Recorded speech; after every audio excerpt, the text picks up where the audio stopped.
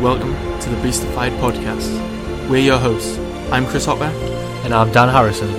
This is a show dedicated to inspiring you to treat your body and mind the way it should be treated. Each week we delve deep with some of the brightest and most forward-thinking, out-of-the-box minds in health, consciousness, mindset and spirituality. Our intention is to fuse and unlock the conscious warrior within and shift the balance in the current paradigm.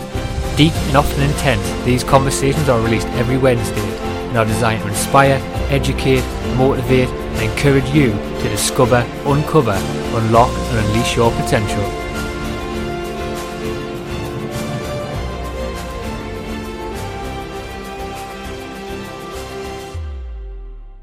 In this episode of the Beastified Podcast, this is generally just an episode to get you guys more acquainted with who we are as people.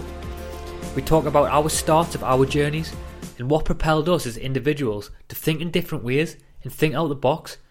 We talk about paradigms, belief systems, diet, moving your body and pushing yourself mentally and physically, how your thoughts attract what you experience, living in the matrix, using positivity as a tool, and we even get into the state of the Western medical system. But I just also want to say before we jump into this conversation that we're both truly grateful for the amount of people who are listening to our episodes, and we're both just so happy that there's this big shift happening right now on this planet where many people are waking up and really do just want to make a positive change and shift the balance in the current paradigm. So thank you for tuning in and listening to our thoughts and in a way our little journey. So hopefully this episode will just inspire you to keep pushing forward as a human being and enjoy this ride that we're on.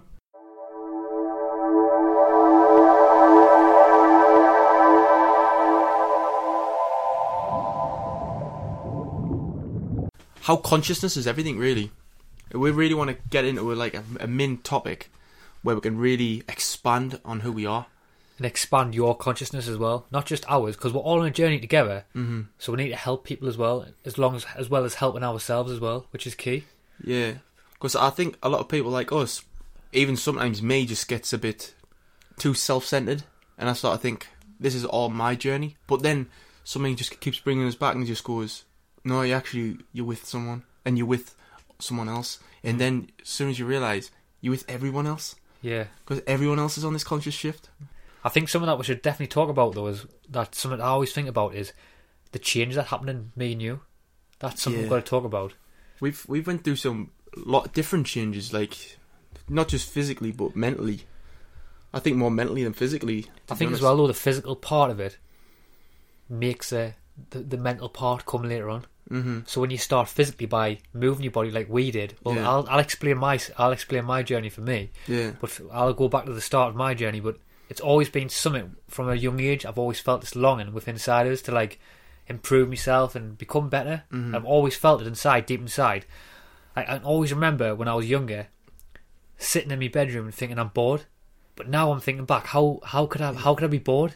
How could I be bored then? That absolutely fascinates me on how people can be bored these days. Like if you're stuck in your room and you see you're bored, but there's so much you can do. There is. You can absolutely just learn a different language right in that moment.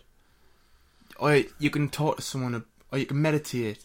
You can just do so much in that one moment. Something that'll really open up who you are. Exactly. Like you can move your body physically, or you can expand your mind mentally. Time is of the essence, man. It really is like limited. All the time we get on this earth, like, and to just spend it in that moment of boredom. Mm-hmm. But to go back and where I was saying about where I've always felt this longing inside of us, and obviously there was times where I was sitting in my bedroom when I was young, and I always remember this, thinking back of it and thinking I'm bored. But I think the deeper meaning behind that, I was always thinking in my head, like, what is my purpose? I've always been thinking that. What is my purpose? And where do I need to go? Where do I need to take this journey in my head? I've always on this path in my head of thinking, where do I need to take this? And not knowing what my direction is. So for me, I think how I started getting on this conscious spiral was because the first thing I started doing was training my body. Yeah, like what helped you find your journey? And that was physically training my body. And obviously I started out by going to the local gym, which obviously I'm past that now, going to the gym, but at the time was a good start for us. And that's what really helped us into my conscious journey, was going to the gym and physically training my body. Mm-hmm. See, that's a good start for you, but for someone else that could be everything. Like Like, we might be beyond the gym in our sense of the word, but they could be on their sense of the word of, like, the gym to them is everything. And that's brilliant, because that shows them that they're committed to something which is empowering them, which is making them feel good about themselves. It's releasing the endorphins in themselves, and they're really expanding who they are. That's what it was great. For me, though. When I first started out with the gym was everything for us, and I think that's a perfect platform. The gym is a perfect platform to propel your mind to that next level, and that's what I think's amazing about it. But like I say, though, I think as well, you can find that in every essence as well. Though you could find that in writing. You could start writing. You could start reading a book. Oh yeah, and that could propel you as well. But for me, on my personal journey, that's what propelled me into this different conscious reality. Was starting out in the gym. I mean, you're not just committed to one part of life. You're not just committed to working out. That's just not you. Like, we've all got so much more to give. You know what I mean? And right now, I have to give so much more into the sense of, like, I love writing blogs. And that's me. I love writing. It's me experiencing my whole creative consciousness, boom, on a piece of paper. And when I'm writing, sometimes I don't even know what I'm writing, and I'm just writing for the sake of writing. Sometimes I go on a whole completely different tangents, completely off the topic, but then you just feel like, wow, I just love writing so much, and you just get this joy and this self-satisfaction out of doing this whole thing. See, because I think that goes back to the whole sense of this flow state, where your mind's in this flow state, where you're just in this motion of just enjoying it, being in the moment and just loving it. And I think that's what it comes down to ultimately. I think the things that people do in life, where they dislike and they don't want to do, they fully know they're in the moment. But when you're doing something that you love, you don't know you're in the moment. And that's a beautiful part of it. It's like, you told me the story the other day, like when you were working on Beastified, and you were just sitting there and you were working and you were really in this flow state, and then the next thing you know, it was like it was 10 o'clock in the morning. Then next thing you know, it was 4 o'clock in the afternoon. It's like, where's this time gone? Exactly. And where has the time gone? Because the time, like I said, time is of the essence. And when you are actually in that moment, you become something different. You become you. You become you in that present moment, which is you in the purest sense of the word. So something as well I can think about as well as part of my journey as well is I started educating myself. I started looking at different things I could educate myself on. So in a sense of, I started listening to podcasts, I started reading books, I started thinking out the box and sort of seeing this whole new sense of reality that was out there. I mean, did that happen to you? You were more down the book line, weren't you? Reading books and things. Yeah, I mean, like, I loved working out, and like I loved eating right. And to be honest, I found a lot of my identity there when I first did it, because I was always going out drinking, and I was drinking every night in the house, playing video games all the time, and then on the weekend it was just drinking and playing video games. Just a continuous pattern, and it never stopped for about 2 years, and I got out of shape. I felt lethargic. My mindset wasn't focused. I didn't have a clue what a conscious shift was. Spirituality, non-existent. Exactly, you would just laugh at it, wouldn't you? I probably would have at that time, and when I started to change, was just in the realm of just I just thought I deserve better than this. I knew deep down in myself. I thought, this is not the person who I am, and I don't deserve to just sit here and mope about my whole self-pity, improving a computer game character instead of improving my own life. But I think that's the level of people's minds where people are stumping out at the minute, because they're playing on these video games and things like that, where we were both at, whatever game it'll be, and that's their sense of reality for them. They're finding happiness in that. What I think it is, Dan, is when people are in a video game, when they see a level up character, they're getting all these fancy new stuff. Like, see on like Call of Duty, you're getting a new gun. Like, in real life, what are you really getting? You're not getting anything external. You're not getting an object like you are in a video game. You're just getting your whole sense of inner gratefulness. Like, oh, thank you. I really resonate. I really achieved that, and I'm thankful for it. So you don't exactly get the whole sense of like physical entity what you're going to get as you do in a video game, but what you get is so much more. You get the feeling of rewarding because you've worked hard on you, and when you work hard in the gym, you see a different shape in your body structure, and you feel proud of who you are. Your mindset changes. None of this happens in a video game. Like, your mind becomes stagnant. It doesn't evolve to think anymore. It just becomes focused on a switching of a controller. and it just doesn't evolve into anything dull. Like, what fascinates me is, like, when I was in computer games, like, and I loved computer games, I would play this game and I'd get a character really high, and then eventually, like, I was so good at it, the next game come out, and you had to start from zero again. And it was like, in life, you're always starting at zero again if you just keep playing video games. That's a good point. Yeah, but right now, like, in this moment, I'm not playing a video game and I'm just expanding me, and there's no start off no more. And I think that gets down to distractions, because distractions is key, and I think that's what society places on people. All these distractions. Yeah, people might see all these distractions as a way to get out of the world, of all the crap that's going on in the world. But at the end of the day, it's back down to more distractions.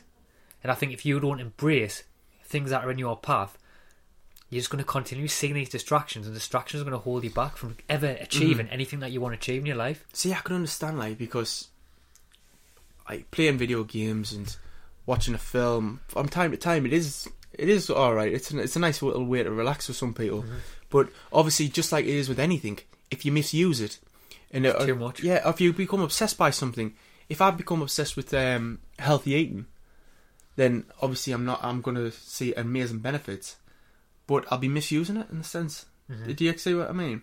Like, too much of a good thing. That's what the whole expression is. I know what you mean, but obviously I want to say something as well on that, because you know, for me, that that's why I wanted to come in that. I seen you cringing a bit there. No, but for me, my eating, obviously, you know that I never eat anything bad. I never ever eat anything bad. And everyone, he's completely lying. He eats pizzas all the time.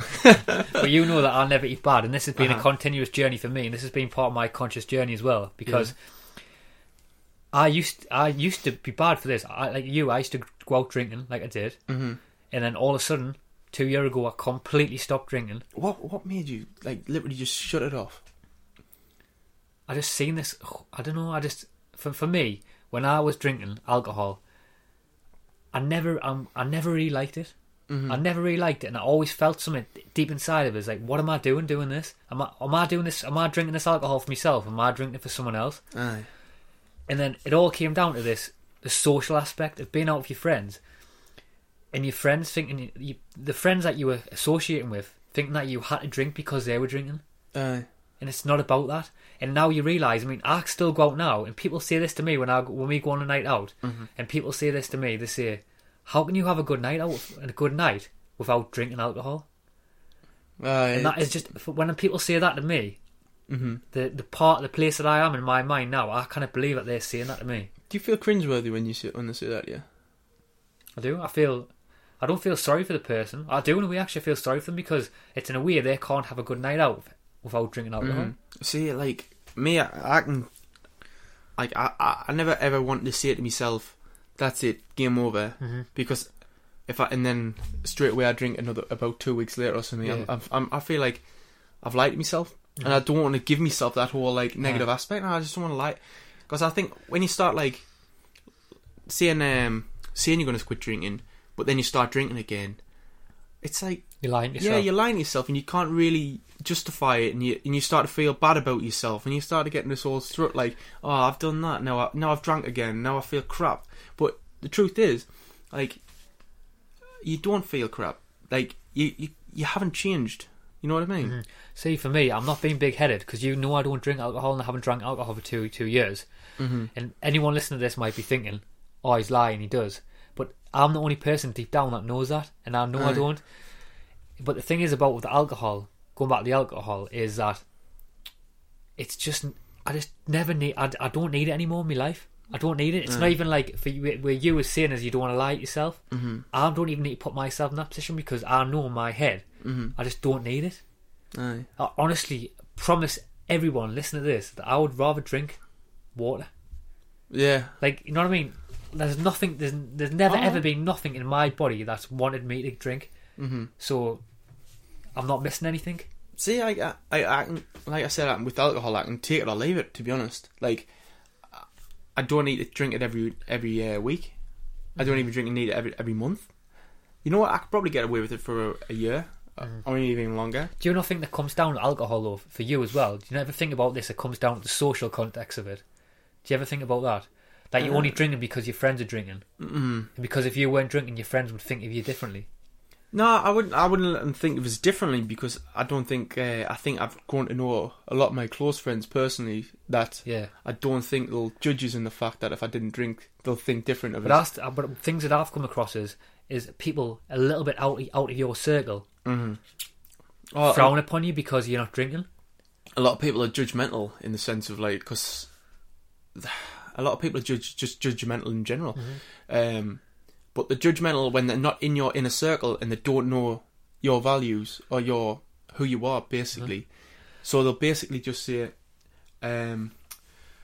you go and do what you want to do, and because we don't really accept that, and because we don't understand that, and it's not normal for us. See, the thing is, as well, that I've come across with me with not drinking is, I feel like people feel threatened by it because they can't do it themselves, and they'll come up to you and they'll say, have a drink of this, go on, just have one drink, have one shot, something like that. And it's because they can't do it themselves. Aye. And they're trying to put the pressure on me to try and make me do it. But they don't realise that I really don't want to do it and I really don't like it. And I'm so past that now. Yeah. It's not even a part of it. It's not, you know what I mean? It's not even on my mindset anymore. Yeah, it's not even. It doesn't even play a huge factor in my life. I don't justify my life through alcohol. But like I said, I'll not say I'm going to give it up, because not just in the sense of like I wouldn't like to lie to myself, because I wouldn't, but like I wouldn't. I sometimes I feel like I need, like, I don't feel like I need one, but I just wouldn't mind one. It's a nice little refreshing drink. See, I can't put my mind there anymore, can it? Because I just don't. I just kind of put myself there. I can understand that. Like, I can pure understand that. But but everyone's I think one. I think the whole thing is like never judge anyone for what their choices are in life. Like, I understand the consequences of alcohol. You know what I mean? I don't abuse alcohol, and I never will abuse alcohol. I think another good area to take this, we'll talk about in this as well. I think when we talk about the environment, because obviously we're talking about people. Well, I was talking about how people were trying to like persuade me to drink alcohol. So I think a good thing to talk about is the environment. How the environment actually shapes you as a person, because that's key. I think that's a key one. Yeah, well, environment can be traced to a lot of things. It's not just like where you live, but it could be like the climate, your environment of your friends who are around you. Like, there's so much different. Like, environment is everything, really. Your environment is like your house is your environment. Like what your TV gives into your room is your environment. Like, the air in your environment, everything's a part of your environment. It's a huge, complex. I think a key thing that I was trying to mention though was environment, was by the people that you associate with. So I think this is a really big one. Yeah. And I think people in life tend to have like a lot of different circles of friends. But I think if you associate yourselves with friends who you know aren't the right ones, it can really start pulling your consciousness away from where it should be going. Yeah, that's a big one. And something that I can think about is, which I've really noticed in myself, is with me, you, and our other friend James. When us three together, our consciousness go to a completely different level. And we even say this all the time: is how our energies feel after us three being in the room together. And it goes back as well, like the flow state. When us three together, it's like a flow state, because us three having a conversation and 5 hours have gone by. Yeah, I know. I see what you mean. It's when we are together, the three of us, what we do is we get into this whole new conscious state of thinking, because we actually resonate with each other. The three of us know exactly what platform we're on, and we just say to ourselves exactly what we're feeling, exactly what we already know, and we just really vibe off each other, and this just gives us energy. I think as well, something I think about was when I was talking about how the people that you associate with can pull you back, is because when we're talking about this, us three being together, we couldn't have that conversation with another group of friends. Oh no, of our different circles of friends, because they're not on our minds, they're not on our conscious level, and they'd be thinking, what the hell are you talking about? But then there could be. as well. There could be, and we could have to just talk to them and open up their conscious thinking, like, and just then that they could just turn around and go, "Wow, guys, we've been having the same conversations." Yeah. So like I say, I never like to judge anyone. I never like to think of myself as better in any sense of the word as anyone. But like I said, when me and you and Miller are together, yeah, this is what we really want. Like when the three of us are together, we hang out and it's like we really vibe off each other because we give each other energy, and we're in that sort of existence where we know like the strength of each other. And I know if I give you, Dan, energy, you can use that energy and it unlocks this creative consciousness in your brain, and you give out this new great information you didn't even have anymore. You didn't even think. And then you bring it out there and you give it to James, and his consciousness expands, and then mine does. And then, like I said, sooner or later you realise 5 hours are gone and you've talked about everything. I was going to say as well, I think it's all part of this like conscious movement.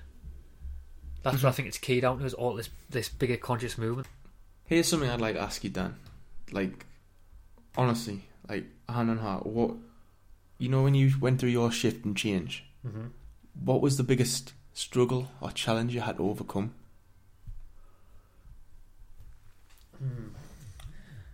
That's a hard one, that. But I think for me, it probably is like, maybe like removing yourself from like certain individuals. Even if that meant like removing yourself from, it sounds horrible this, but even removing yourself from maybe certain family members. Aye. That's a big one. Because certain family members, obviously you've got to associate with them and it's hard, but like obviously when they're talking about values and stuff that you completely disagree with, I mean, obviously your family and everyone's got their own different values, but then there's sometimes when you're thinking like, are they just completely just altering your consciousness and holding you back? Yeah. Do you think... I don't think it's their intentionally just there to hold you back. I think that's just the type of environment they've been brought up in. And they're used to all this experience. Like, they're used to watching TV late at night and stuff like that, and not relaxing the body and relaxing the mind, or even expressing the body and mind, like through exercising. That's what I think, though. Sometimes like when people do wake up, like for us, when you'd start seeing the world differently and thinking out of the box, whether that's by just looking on the internet and researching yourself, but things that you do find out. It's when you do things like this, that's when you start seeing other people's perspectives, and you start thinking what they've been saying their whole life to you, like saying, oh, this is a way, do this, do that. And then you start thinking for yourself, and that's when you conflict with these people. Yeah. Because they have different values. Like, in your family members, do you think that like their values have changed since they're reflecting on you? I think they have changed because, like I see, remember that example with our friend James with his girlfriend, when like he's eating healthy and things like that, and I can see traits in her where that's went over to her, and then obviously they're feeding their child better food and things like that.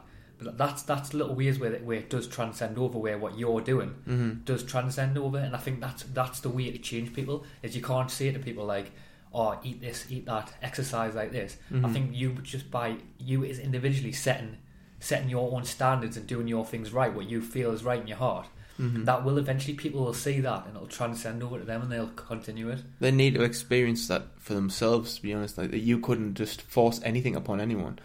Like, everyone knows like dictatorships don't work. So as soon as you start forcing things onto people, it doesn't work.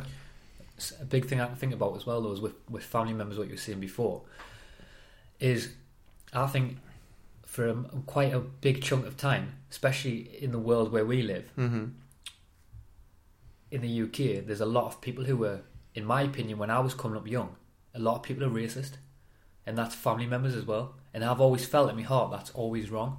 And I'll give this one to my dad as well, because when I was younger, my dad, I always remember my dad and my family, he was never ever racist. He was always aware of that situation, how so wrong it was. Yeah. But our society up here in the UK, everyone is brought up on the society of this.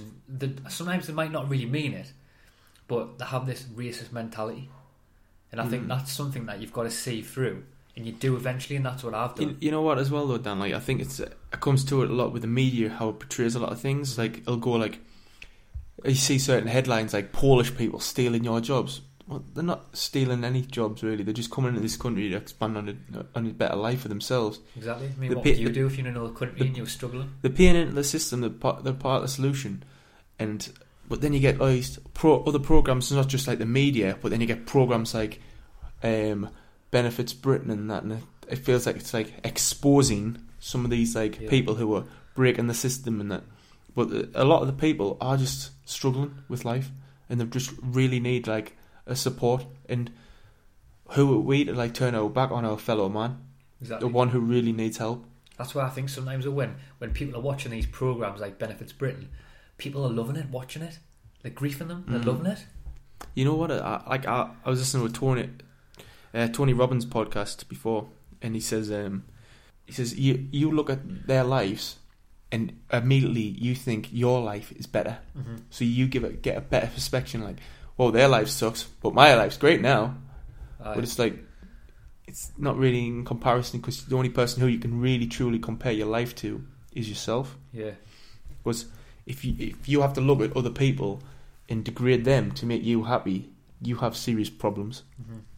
I think sometimes a lot of people do that in a lot of situations. Mm-hmm. Not just in, obviously, not watching programs. Mm-hmm. They do it in all situations, even in sport activities. Like, you think, I'm better than you in sport, so I'm a better person. This can transcend over to people eat healthy. Oh, I'm better than you because I eat healthy food. Yeah. All these different areas, education as well. Oh, I'm educated. I've got a better job than you. I'm a better human being than you. And that's what people think all the time. Mm-hmm. But at the end of the day, it's bollocks. I mean, a lot of people at work, where I work, they'll say well, you've got 2 degrees. You're better than this. You deserve something more. And I'm like, my degrees don't reflect that as a person. Exactly. I work for them. I earned them. Yes, but I'm not better than you. You're not better than me. So I'm saying a piece of paper doesn't define a person. Neither does a job role. A Exactly. manager, a person as a manager, who'll be above you. They can talk down to you, but they shouldn't really be talking down to you. The thing is, though, all these jobs and all these places where people are in power, and all these jobs where it's managers or higher positions, whatever it is, mm-hmm.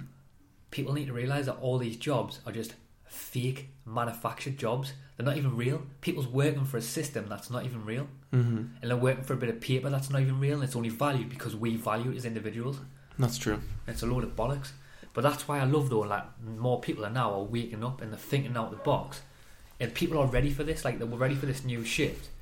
And I just love it how, at the minute, there's this new generation, and it's just completely different. I mean, a lot of people value money, in such an extent that, you'll degrade other people to get more money. You'll put other people behind you to get more money, because that's how you value, not saying you, but you as a society value money. We as a society do, us do. That's what I mean. We value money over other people. So we're putting money ahead of people who are coming in to this country who are struggling. We value our money more than their lives, and that's scary.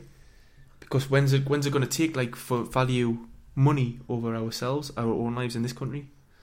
I mean, I don't value myself as a British citizen. I don't class myself as tied to one place. Yeah, I don't tie myself as a white British European. I class myself as a world citizen. We're all a part of humanity. We're all connected in this consciousness. That's why I hate, though, when I'm going to use football as an example, because with football they have all these divides, all these teams, and mm-hmm. people in whatever sport it is, they have all these divides where people are against each other and they hate each other because they support a different team. Mm-hmm. And some teams could be only 1 mile down the road. It's because I come from Sunderland, we get called a Mackem because Sunderland's been in the ship trading industry, and we built ships for a long time. So Sunderland used to make the parts. That's why they're called Mackems, because they would mack their parts. But you get categorised as a Mackem, and it's a derogatory term. It's from a Newcastle, who's their local rivals, and you get derogatory terms such as, "Oh, he's just a daft Mackem him," or "Oh, look, that's Geordie, sad Geordie bastard." And that it's derogatory terms transfixed on making the other person feel crap. And I think that's what keeps divides amongst people, though. But all these little segments, and I think these little segments of people are all over the place, mm-hmm. and that could even go back into food as well. He's a meat eater, I can't associate with him. She's a vegan, he's a vegan. But while these divides are here, I can't see us getting to a place of pure consciousness for the whole planet. I know, but that's why I think, that's why I love it. Like this, obviously there is a different generation now, and like more people are thinking out the box, and there's this whole big conscious shift where people are realizing these divides. Like us, by me and you talking now, we're realizing this divide, and there's more people like us as well realizing there's a divide, and that's why we've got to come together and make a change.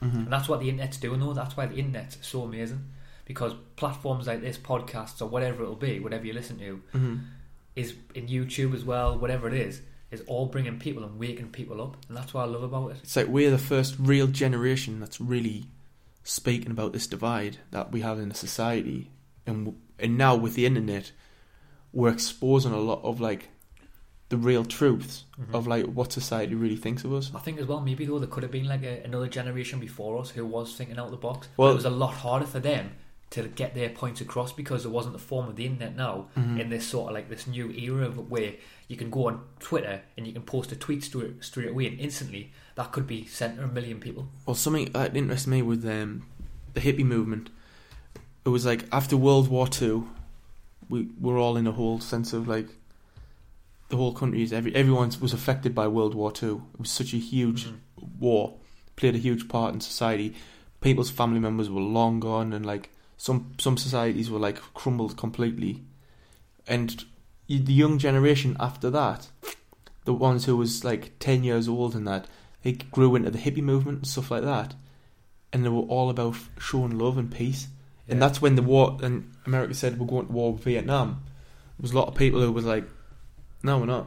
We're standing up for this, like Muhammad Ali, and like everyone was against it because they were the first real generation that wanted to speak of change, and they were like, we've had enough of this.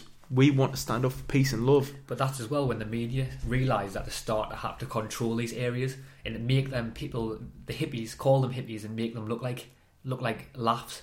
They're all on drugs, you know what I mean? Things like that. The media would provoke and say things like that to try and categorise them into another section. Yeah. Instead of embracing that amazing movement, amazing message that's behind it, they're trying to suppress it by saying, these are just these in the corner, put them in the corner. Yeah. Things like that. They were like, hippies and that were like, made to feel outcasts in their own country, just like black people were, and probably still are in a lot of areas in the United States and the world. But it's now up to us as this generation in this present moment to really use what we have now. Yeah. And what have we got is that we've got freedom in here in our minds, and that we can express it and we can give it out there to other people, and we can stand up and go, we're not taking this no more. We deserve a right as a people, as a society, as a citizen of Earth. We demand something more. Something better. But something else I can think about before when you're talking about obviously like associating yourself with different people and stuff and older people and things like that. But something I think about is how like sometimes older people think that they know everything. When it's like, in fact, the older person sometimes need to listen to a younger person, a younger voice, because this is a person that's coming through and is going to make the change. I sort of say, I'm not going to say that they've had their chance, but in the way they have. You understand what I mean? Yeah, but I think it doesn't come down to just like as soon as you've hit a certain age group, that's it, your time's up. I think anyone at any time can make a change in the world. Like if you want to be if you're a 60-year-old man. And you've got a family around, but you've been a very negative-minded man for so long. You can somehow look and find these things, make a change, and you could push that change onto your family for future generations. So you can make a huge impact, and you never know that next person who you pushing that positivity to can really like resonate with it and make such a change into the life, and that change in that life can impact thousands of lives. That one change in one old person can affect so much. That's why I think though, like it's never too late to make a change, and like the older generation can just switch and they can change it and keep moving forward and expand themselves. You're never too old to keep expanding yourself. I mean, how old really is the soul? If you ask yourself that, you know what I mean? And that's why we can't answer that question. So I mean, are you too old to keep expanding as a human being? I don't think so. We always put an age number on like how much of an impact you are. I mean, like you're told to retire at 75. So is that it? Retire at 75. You've been labelled because at 75 years old you are no longer able to work. That's bull crap. you are more than capable of work. You are something of a special human being, and you've still got so much more to give. It's time. It's not time for winding down. It's a time for peace and inner reflection. Now, these are times where now you can look at your life and impact it even more because you've got the freedom to do that. Yeah, I like the quote by Alan Watts. He says that wisdom doesn't come from above down; it comes from below up. And I still think that like other people, like older people, still need to understand that they can still learn, and in a way they can still become teachers even though they're older. They can give back to a new generation. Definitely. This new generation's done. It's absolutely incredible because we are right now we're connecting with the older generation who's on top of this and actually are producing this positive change, and we're also connecting with the young generation as well.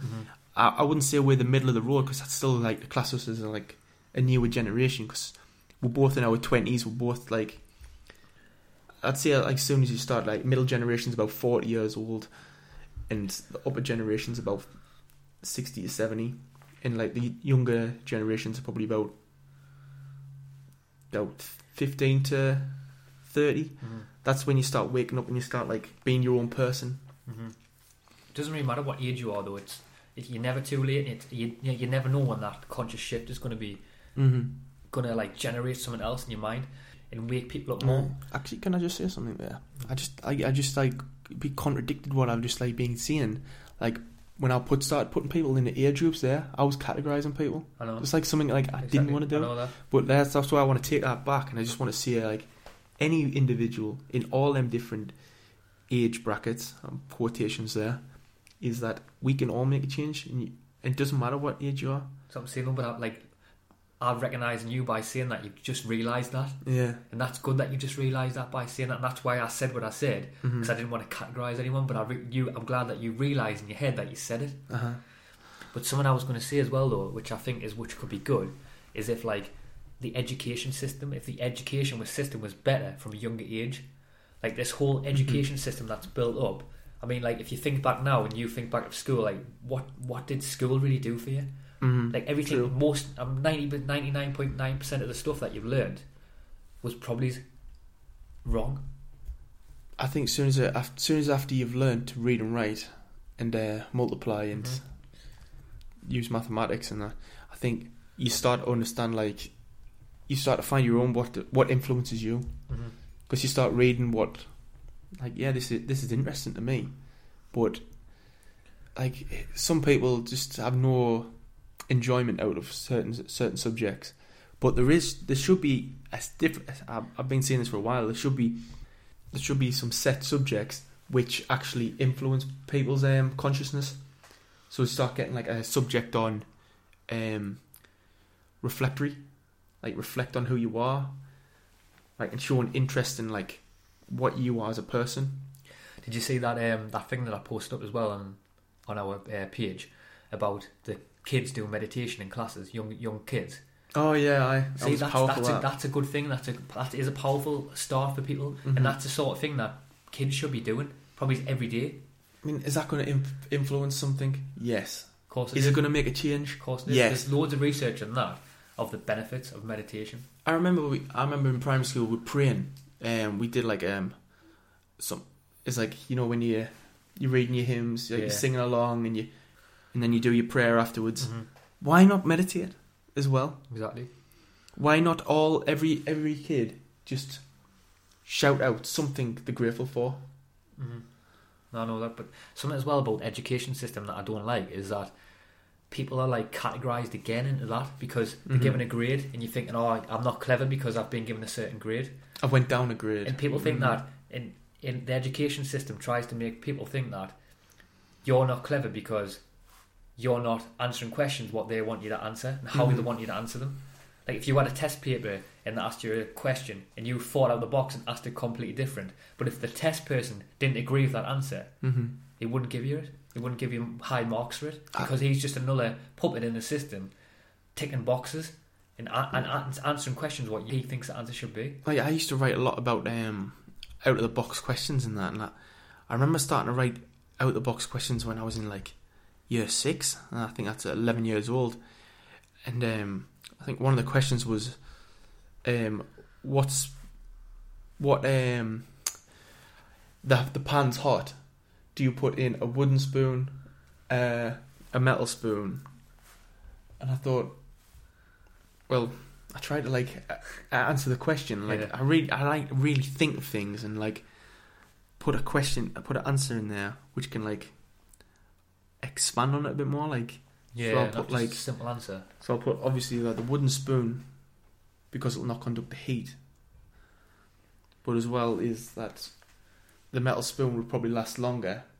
But you get like a degrade from it. You don't get marked. You just want basic, simple answers to keep a simple mindset. So I'm saying that's probably why like people like me and yourself never really excelled in school to the class on quote what they want you to excel at, and that's probably why I know I didn't excel because deep down I knew it was fake, and I just knew it was. I knew inside myself it didn't feel right, and when I was in school I never ever wanted to be there. I just felt it. I felt something wasn't right. Yeah, it doesn't feel right then because it's a place where it's just like work. You're forced to go, and if you don't go, you're like an outcast. And you're made to believe that. You're made to believe you need it. Go, exactly, you need it for what society demands of you. So, like, you need it to become a doctor. Okay, you become a doctor. What happens then? You spend so much time and money to become a doctor. Like, and you've got to give all that money back. You don't get your time back. You don't get given them 8 years of time that you've committed to being a doctor to help people. A doctor in today's society should be regarded as one of the highest yet like foremost positions on earth. That's why I think as well though it comes back down to belief systems and what people believe that society needs.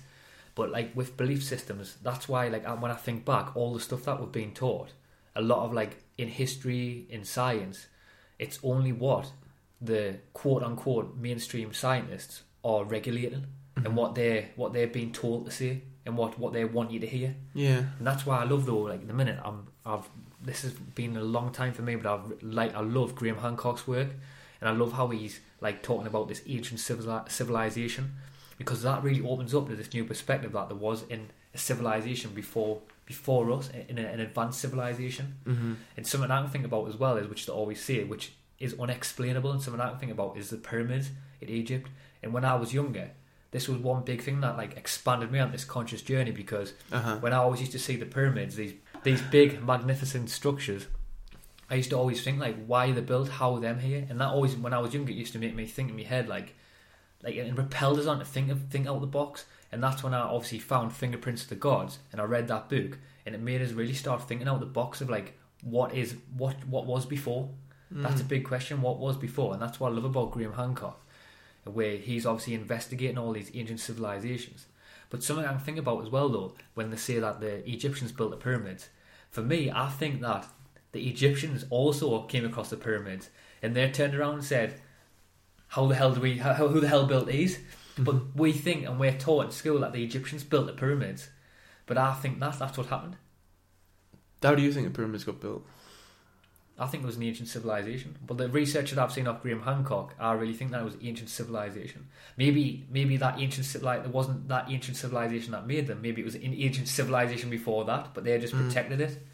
And they knew it was so important, and the lessons that was going to come from that and transcend down to us. I mean, it must take a lot of looking after and preserving the pyramids to reach the level that they have done. Exactly. I think you've got to ask yourself though, with the pyramids, of why are they there for? I mean, who would go to that magnitude to build something so beautiful and wonderful like that, and so big, and take all the time and use all their time to build something big like that? And I think you've got to like look at the question of why they've done it before. And I think something that maybe I can think of is that, I mean, put it this way, all this information that we're talking about now is going on the computer. I mean, if an asteroid hit the planet, or there was a big natural disaster, you would lose all that.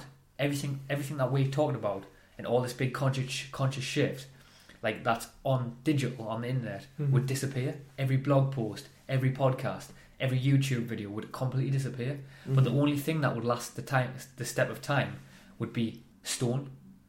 And that's why I think they've built it for. And I think that goes back to what I was saying before, is with the pyramids.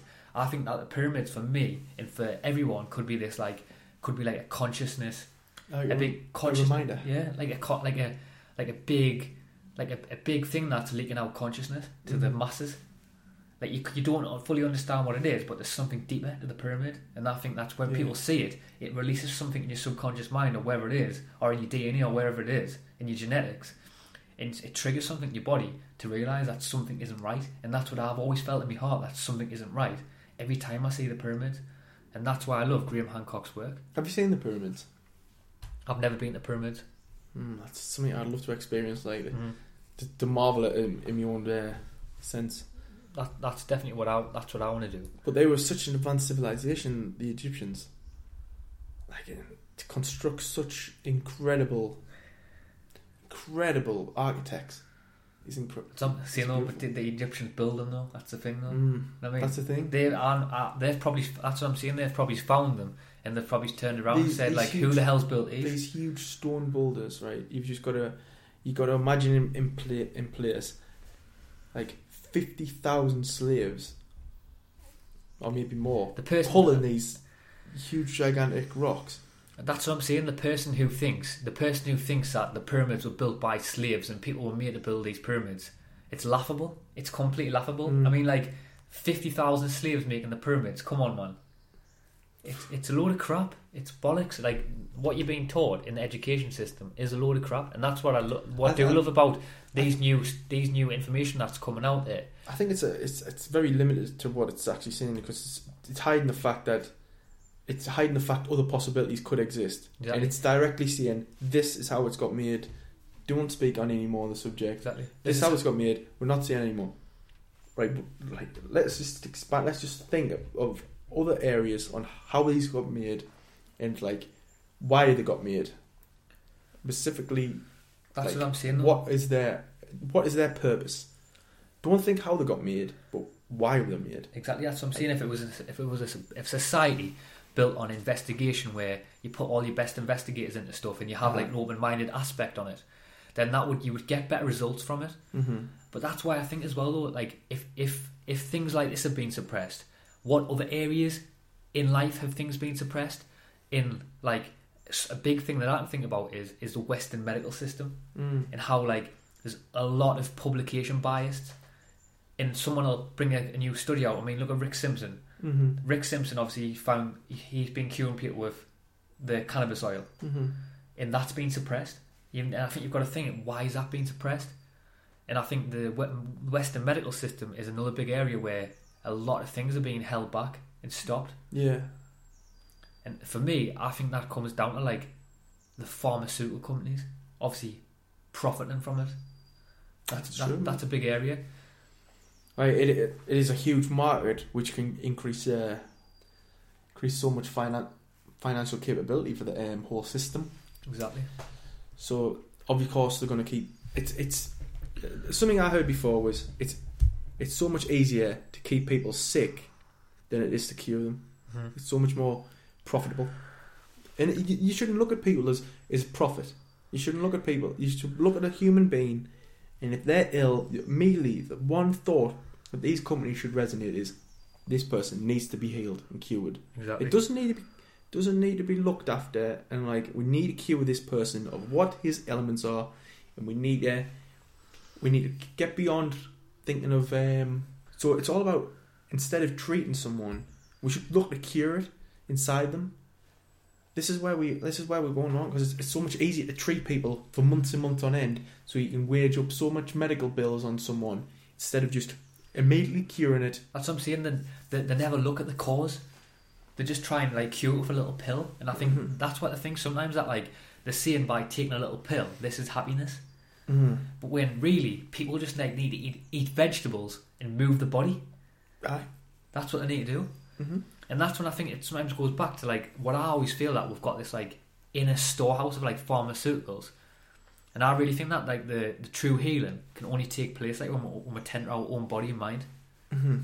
Like if you really wanted to, you could quit drinking now. You could start drinking. You could start eating terrible. You could not work out.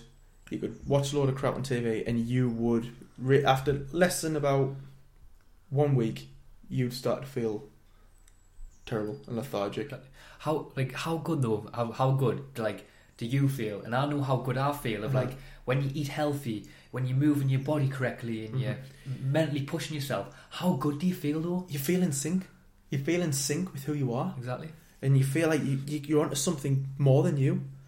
Like, I loved it when I first really experienced working out and that. Like, I didn't know what I was doing, but F me, I loved it. Like, and you feel amazing, don't you? Oh, it was great. It was an incredible feeling. That's why I think though sometimes like. And the thing as well, though, you're looking into, like, I know if this sounds different, but you're looking into like bodybuilding magazines and that. Like, that's what I was looking at in that, and I was like, that's a target. That's something I'm going to aim for. And you start to give yourself a goal, a purpose. Yeah, it gives you a focus. That's the big thing, of focus. And everyone as a human being needs a focus. Mm-hmm. You need this focus to keep driving you forward. You want to keep improving as a person, and you want to have goals to aspire to. That's what you want to do. That's all. You want to inspire other people as well. Exactly. But I think as well though, like when you're suffering like from ill effects or any other disease or even an imbalance, you're suffering like in your body, your mind and your spirit. And I just think that's so true. And I really think that we've got like these inner pharmaceuticals within our body, and we'll have this like potential to tap into them by like activating our own like inner storehouse of like pharmaceuticals. And like this is now coming to more light, like with more people validating this. And obviously I think an example I can think of is this with Wim Hof. You know, where he had the 10 subjects and he injected himself with like neurotoxins. Yeah. And obviously like all the subjects like healed themselves through like breathing and belief alone. And I think that comes down to like accessing like this inner storehouse of pharmaceuticals. And I just think that's so powerful. It is. It's really powerful. It shows mind over matter. That you don't need these huge pharmaceutical $50 a pill to treat yourself.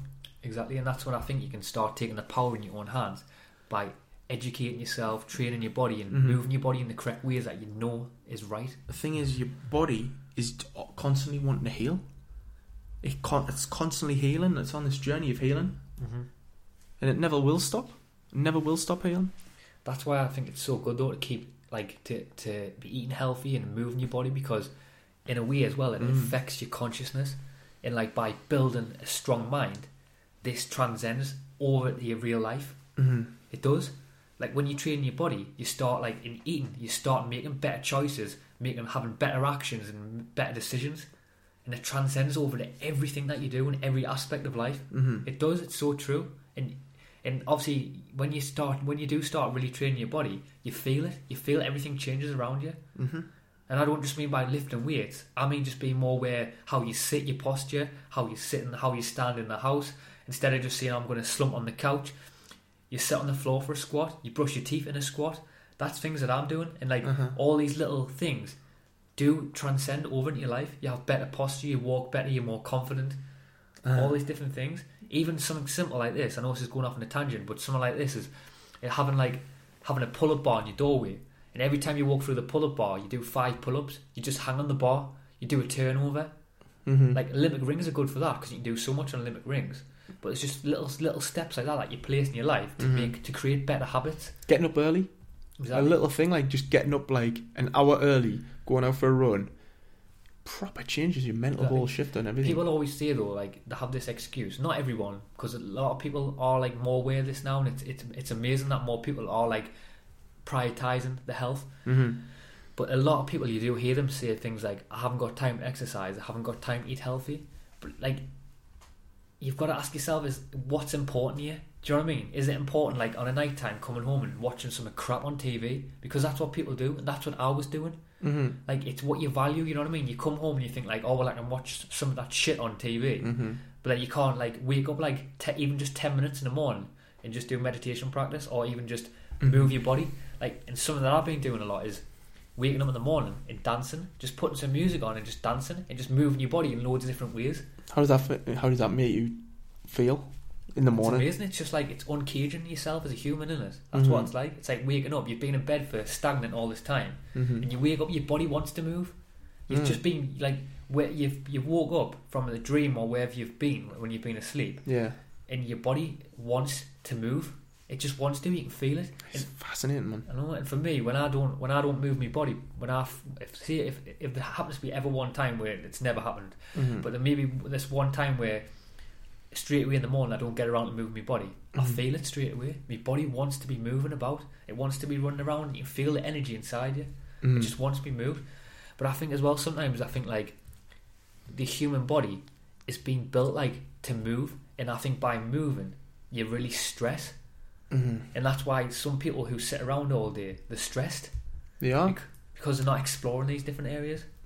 The stress because they put the soul mindset, like stress is a huge thing. It's like something the Western philosophy is really targeting stress because it's such a more and more people getting diagnosed with stress, with so much mindset issues, depression, anxiety. Anxiety is huge. It's one of the rising causes of like why people take time off work now.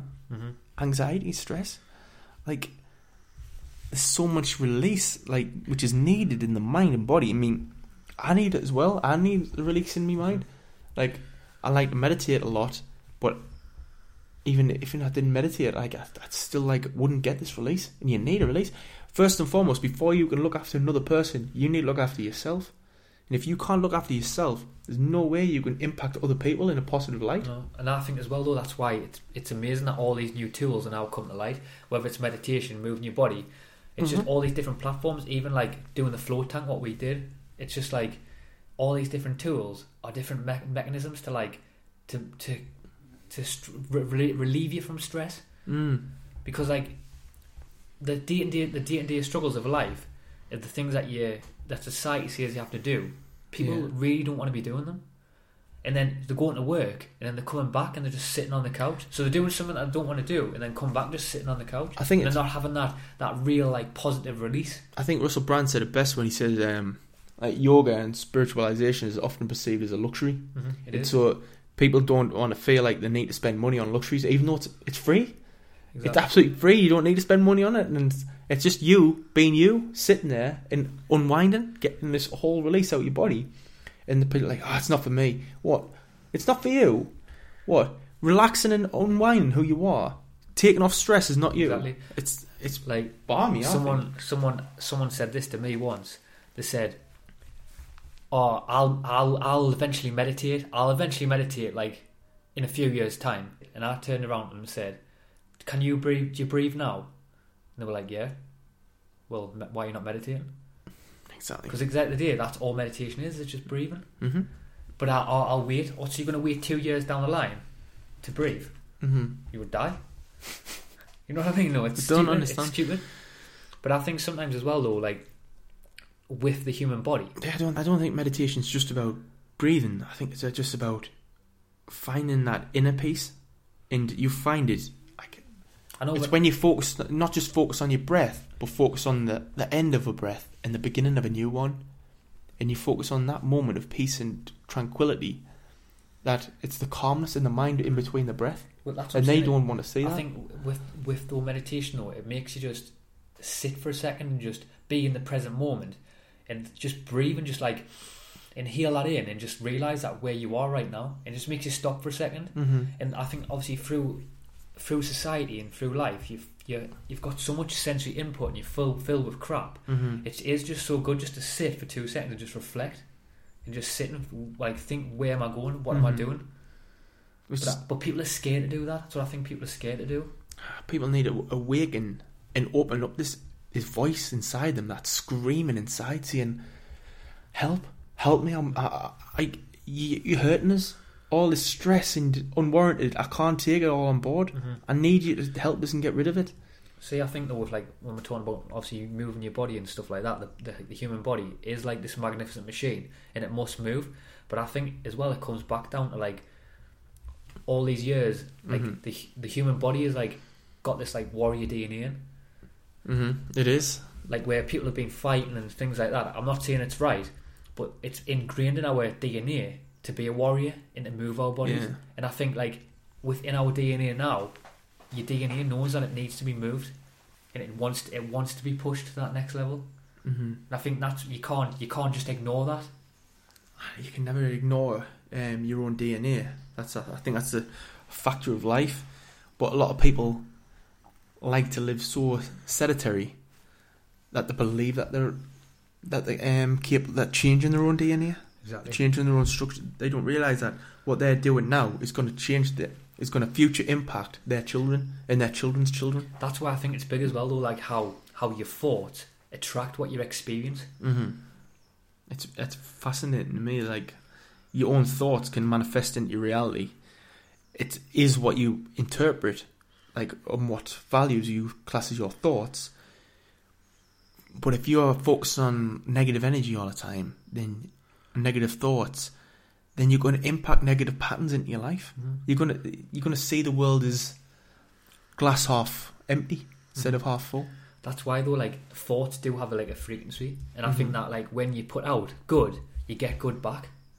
That's true. It is so true. It's true. When you start, like, doing good things, good always comes back on your doorstep, and it's so true. Mm-hmm. But that's why I think it's so powerful to use, like, positivity as also as a tool. Yeah, because positivity is honestly so powerful when you can really embrace it. Tony Robbins, like, he's like an idol of mine, and when he talks about not just positive energy, a positive change, and you can increase this positive change inside, but you don't have to be. When we're talking about positive energy, yes, you can be angry, you can get annoyed, but don't let it take over. Yeah. Don't express your the negative energy inside. Just push it out there. Just release it, free it. Just get it out your system. But then come back to the sense of pureness and the happiness and the positivity inside, and keep that part in. Because keep that part in your mind, and you're going to reflect it constantly. Yes, escape into a negative world sometimes to get it out there, to release it through exercise, through meditation, through your own sense of being. But soon as you can influence positivity in your life, and you can get it out there and be in the most positive state of mind, you can change someone's life, not just your own, someone else's. I think as well, though, like, when you're on this, like, higher plane of consciousness, or whatever you want to call consciousness, you're going to go to this, like, different realm, and you're going to create this different reality. And I think that's by having, like, a positive aspect, you can create this new sense of reality. And that's when, like, by putting thoughts out there, you do attract it back, and it does come to you. That's why when you see people who do positive things, they get more positive things back. Like, when you're on a spiral of eating healthy, and you're continuously eating healthy, and you're training your body physically and mentally, you start seeing more things, and you start seeing things more clearly, and you start realising the more positive aspects, like more like channels you can go down, or paths you can go down, or whatever journey you want to take. And the negative aspects start fading off and going in different directions. Exactly. And you see the better path, and that's what I love about it. I mean, like, when I first started with understanding that, like, your thoughts manifest your reality, like, I thought, like, well, what if I'm negative? What if I don't like it? Just like, and then you just start thinking, like, you start to think of your thoughts, these questions, and I just ask myself the question, what if I don't like it? But then you start ask that with a question, you go like, well, what impact can it actually achieve? You start asking questions with a question, and the questions that you start asking yourself is the real questions that you need to help find you. That's what I'm saying, though. Like, thoughts, like, do have, like, a frequency, and like and when you put thoughts out there, they are there. They are. And, like, the thing is, like, we are, like, consciousness, and, like, we are the universe, and whatever we're thinking, we're creating it. It's so powerful. But something I want to bring up as well, though, this is a bit off subject, but have you seen the video on Motherboard about the study where they're trying to reconstruct the woolly mammoth? Yeah. Have you seen that? It's really interesting. But, like, obviously right now, like, in South Korea, like, the scientists, like, they're actually working together to reconstruct the prehistoric woolly mammoth, and, like, they're using technology, and, like, obviously they're trying to preserve the specimen. But it was buried in I think it was in northern Siberia, I think. But, like, obviously the hope is that they try and find and activate the cell from, like, a meaty leg or something like that. But it's like it's a 40,000-year-old frozen mammoth, and then obviously for them it could hold the key to bringing back the extinct species. So what does that tell you? What does that mean to you? Because I'll tell you what it means to me. It means the advance of technology these days can really impact our lives. But it also can mean bad for me as well. Like, it depends how you use it. Oh yeah, but, like, constructing a woolly mammoth over 40,000 years old, like, how, like, this is Star Wars realm now. I know. This is the realm of new existence. It is. It's amazing, and that's what I'm saying. Though it needs to be used in like a positive, like consciousness aspect. Yes, but that's definitely true. But like a lot of things we need to find out, you can't get it perfect first time. There will be mistakes. Yeah, definitely. And just like everything that comes mistakes, I mean, this resurrecting the woolly mammoth, it will be a lot of mistakes. And I suppose that's the enjoyment of science, is trying to find out these mistakes. So I think though, when I watched that documentary though, some of that I think of as well though, which I got from that documentary, is that these like higher people who have the money are honing in on this like technology, and they're trying to think ahead of the game and trying to think, well, how can we make money from this? And I think that goes back to what some of that I think of. What I got from that is, if they're doing this, they've definitely thought about human cloning. Yeah, that's scary, human cloning. I mean, would you be happy like having your body cloned? Because I wouldn't. It's an interesting one, because if there's going to be two people of me out there, then if they've got my sense of existence and positivity, and it's just another vessel of positivity out there. I like that. I never thought of that. That's a good way to look at it. Actually, it's really good. But then if I've also got like, if I'm human cloning, like for an army, or if I'm just breeding more like minds of destruction, then it's going to be horrible. That's what I'm saying. It needs to go be back in the right hands, and it needs to be used for the good of the planet. And it's a hard one. It is a hard one. But like, have you seen the film The Island? Yes, seen that. Obviously, film. like where the compound like obviously has like clones, and obviously that you use for like organ harvesting and like surrogate motherhood, aren't they? For like the wealthy outside the world. Yeah. But that's like an interesting concept, that, because like, could that be going on now? Could it be? You know what I mean? It's fascinating. Like, it's an interesting like. I mean, if you think about it, I watched another documentary, and the rich are now paying £150 million now just to go into the moon's atmosphere. £150 million. I mean, if they can human cloning, people would pay for it, wouldn't they? 150 million. I mean, put it this way, right? Imagine if you could clone. Someone could pay a lot of money, and they could clone a version of yourself, and you could put another, even just 5 years in your life, even a year, maybe even 5 days in your life. Someone would do it. And that's a scary thing of like, what else is going on? And that's why the film The Island, for me, is, I know it's like, it's a make-believe concept, but like, I sometimes think if you can think of the concept, it may be happening. Yeah. Is it happening? That's the amazing thing. Exactly. Like they've already did it with Dolly.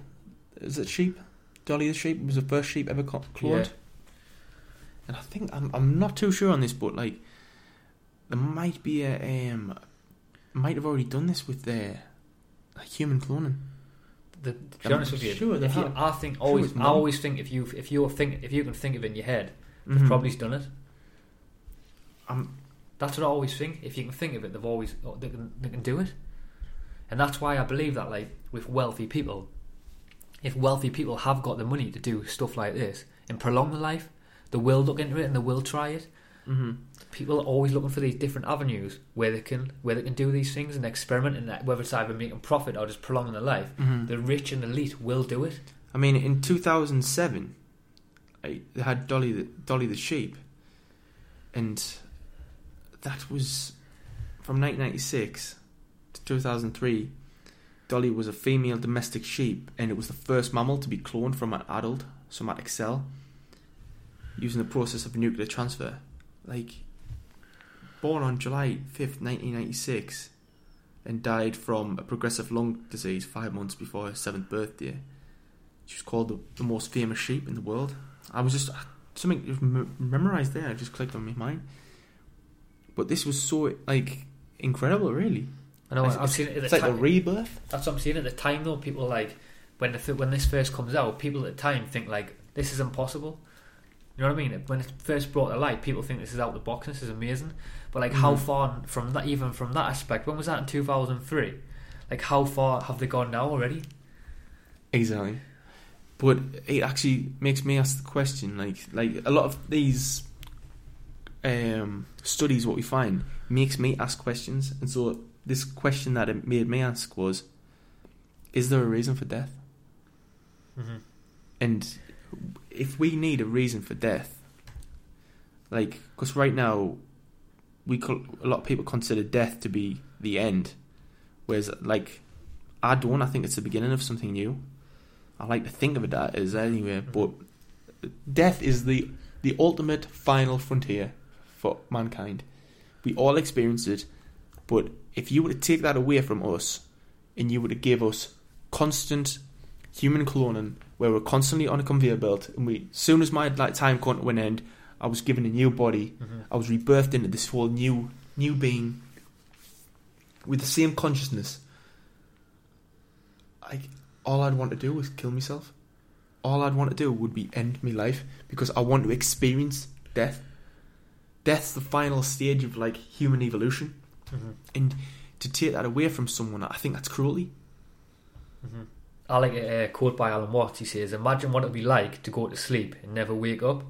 And then he said that'll lead you to the next question of what was it like to wake up and have never went to sleep.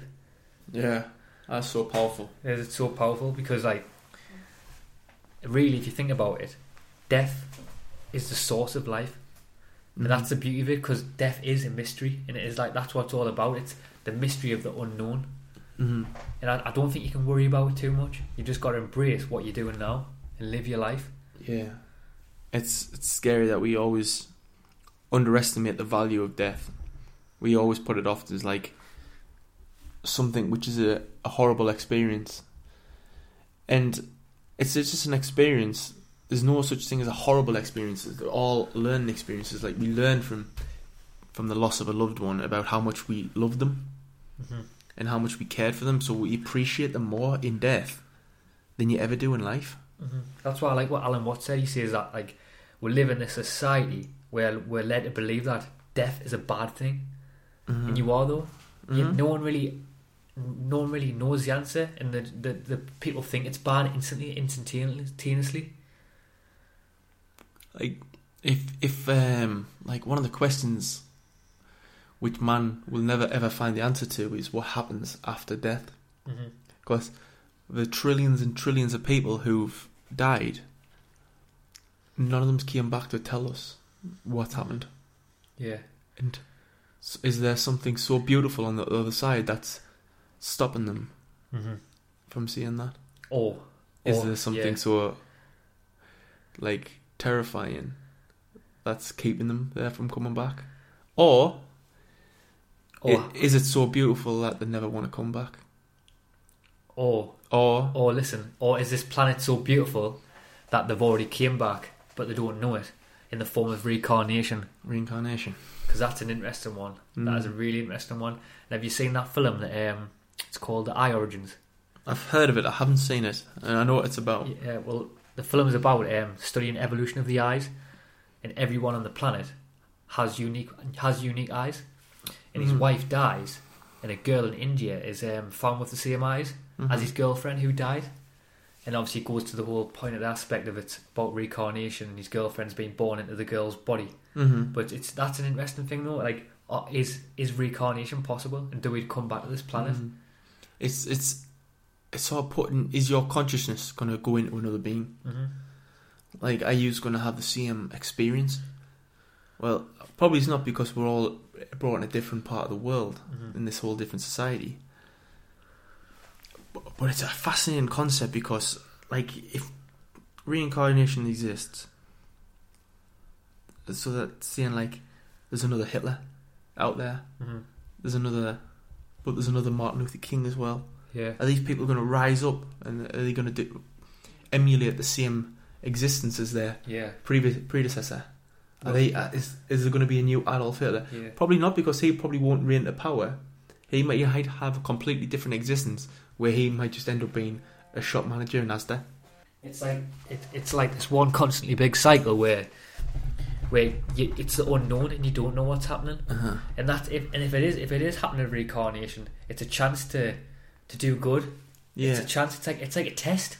It's like the first time you come around, if you don't do it properly, you might come back. But it's a fascinating aspect, because it opens up the doors to kind of puts your mind at peace in a way, because you think, I'm coming back. I'll get another chance at it. But that's why I like reincarnation, because I feel like you'll get another chance. But I also feel like you leave us and you become a part of the earth, and you start to become a part of the universe again. Because you are a part of the universe. But the thing is with reincarnation is, that's the bad side to it as well, is that you are given another chance. So you feel like, in my next life I can give it. Whereas no, it's live it now. Yeah. Live it in this moment. See, something I can think of is, I sometimes hear people say that, well, I don't want to come back reincarnated to this planet. But I think, like, why would you not? It's beautiful. It's amazing. Like, if you look in the whole of the cosmos, or wherever you want to see, whatever planet is in the whole of the universe, this is a special planet. It's beautiful. And that's why sometimes I do think it's good a lot of time to reflect and meditate and even do psychedelics as well, and use all these different forms. But sometimes I think in my head as well, is that just a form of trying to get away from where we're at now? And sometimes I think, like, sometimes when a form of meditation for me, I could just go to a nice place in nature and just sit and look and think, like, for God's sake, I'm already here. I'm already here now. And that's what it goes back to. I think sometimes people just need to go back and just realise that, like, we're already in this psychedelic trip now, whatever it'll be, or this different reality or different form of consciousness, whatever it is. Yeah. But we're already in it now, and we can move our bodies, we can jump, we can climb, we can run, we can eat all these foods, we can have all these sensations, we can already live life and have all these different senses of reality in this reality now. Yeah. If you can embrace that, that's what I'm this saying. moment. And that's what more people need to do. But I think sometimes people just think, some people do think about, it's going to be better on the other side, but no, make it better on this side now, where we're at now. You can only do and change where you are now. That's the thing. You don't know if there's a heaven or hell, or if there's you're not going to get reincarnated. What if science is right, and we are just 1 billion and 1 trillion and 1 trillion chance of actually being here? At that moment, when our parents got together, we actually were the fastest sperm out of all of them, and we created life. That just makes us think, F me, I am so lucky to be here right now in this instant. Because what if my dad was like, if that one night you just think, nah, I'm not doing that, like, and then there could be another part of someone else. Exactly, that one chance to just, like, to embrace your being or your energy form on this planet, and just have that one chance to make a change. Like, that's what it could be for. It could be all just to shift that little balance in nature. And that's why I think when you do realise that this life is so precious, you just got to embrace everything, and you've got to live life to the full.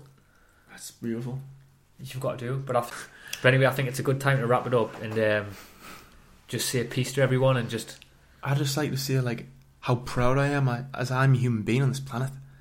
And that I can reach out to all these amazing people who's listening to this right now and understand that you in this moment have a right to live your life as a happy individual who can give something to this world.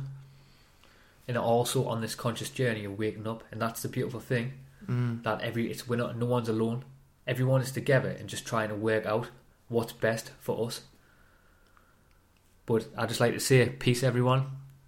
Thank you again. You're ready to wake up, you're going to wake up. And if you're not ready, you're going to stay pretending that you're just a poor little me.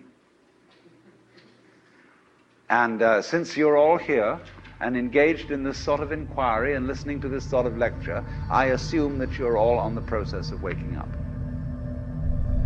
Or else you're teasing yourselves with some kind of flirtation with waking up, which you're not serious about. But I assume maybe you are, not serious but sincere, that you are ready to wake up. So then, when you're in the way of waking up and finding out who you really are, what you do is what the whole universe is doing at the place you call here and now. You are something the whole universe is doing in the same way that a wave is something that the whole ocean is doing. The real you is not a puppet which life pushes around. The real deep down you is the whole universe. So then, when you die, you're not going to have to put up with everlasting non-existence, because that's not an experience. A lot of people are afraid that when they die, they're going to be locked up in a dark room forever. And sort of undergo that. But one of the most interesting things in the world, this is a yoga, this is a way of realization. Try and imagine what it will be like to go to sleep and never wake up. Think about that. Children think about it. It's one of the great wonders of life. What will it be like to go to sleep and never wake up? And if you think long enough about that, something will happen to you. You will find out, among other things, that it'll pose the next question to you. What was it like to wake up after having never gone to sleep? That was when you were born. You see, you can't have an experience of nothing. Nature abhors a vacuum. So after you're dead, the only thing that can happen is the same experience, or the same sort of experience as when you were born. In other words, we all know very well that after people die, other people are born. And they're all you. Only you can only experience it one at a time. Everybody is I. You all know you're you. And wheresoever beings exist throughout all galaxies, it doesn't make any difference. You are all of them.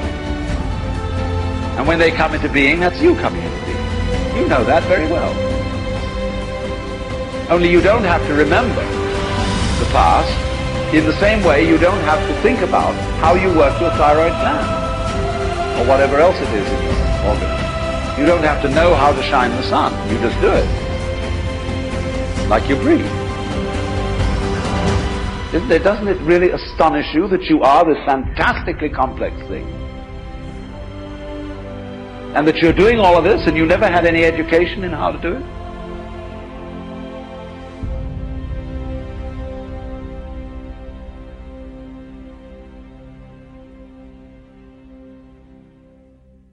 Thank you so much for taking the time to listen to the show. Hope you enjoyed this episode. If you enjoyed it, please leave us a review on iTunes, as it really helps the show. And don't forget to head over to the show notes at beastified.com. Hey everyone, and check out our weekly challenge set by the guests themselves, and also don't forget to check out the bonus questions we ask the guests after the show. In the meantime, stay healthy.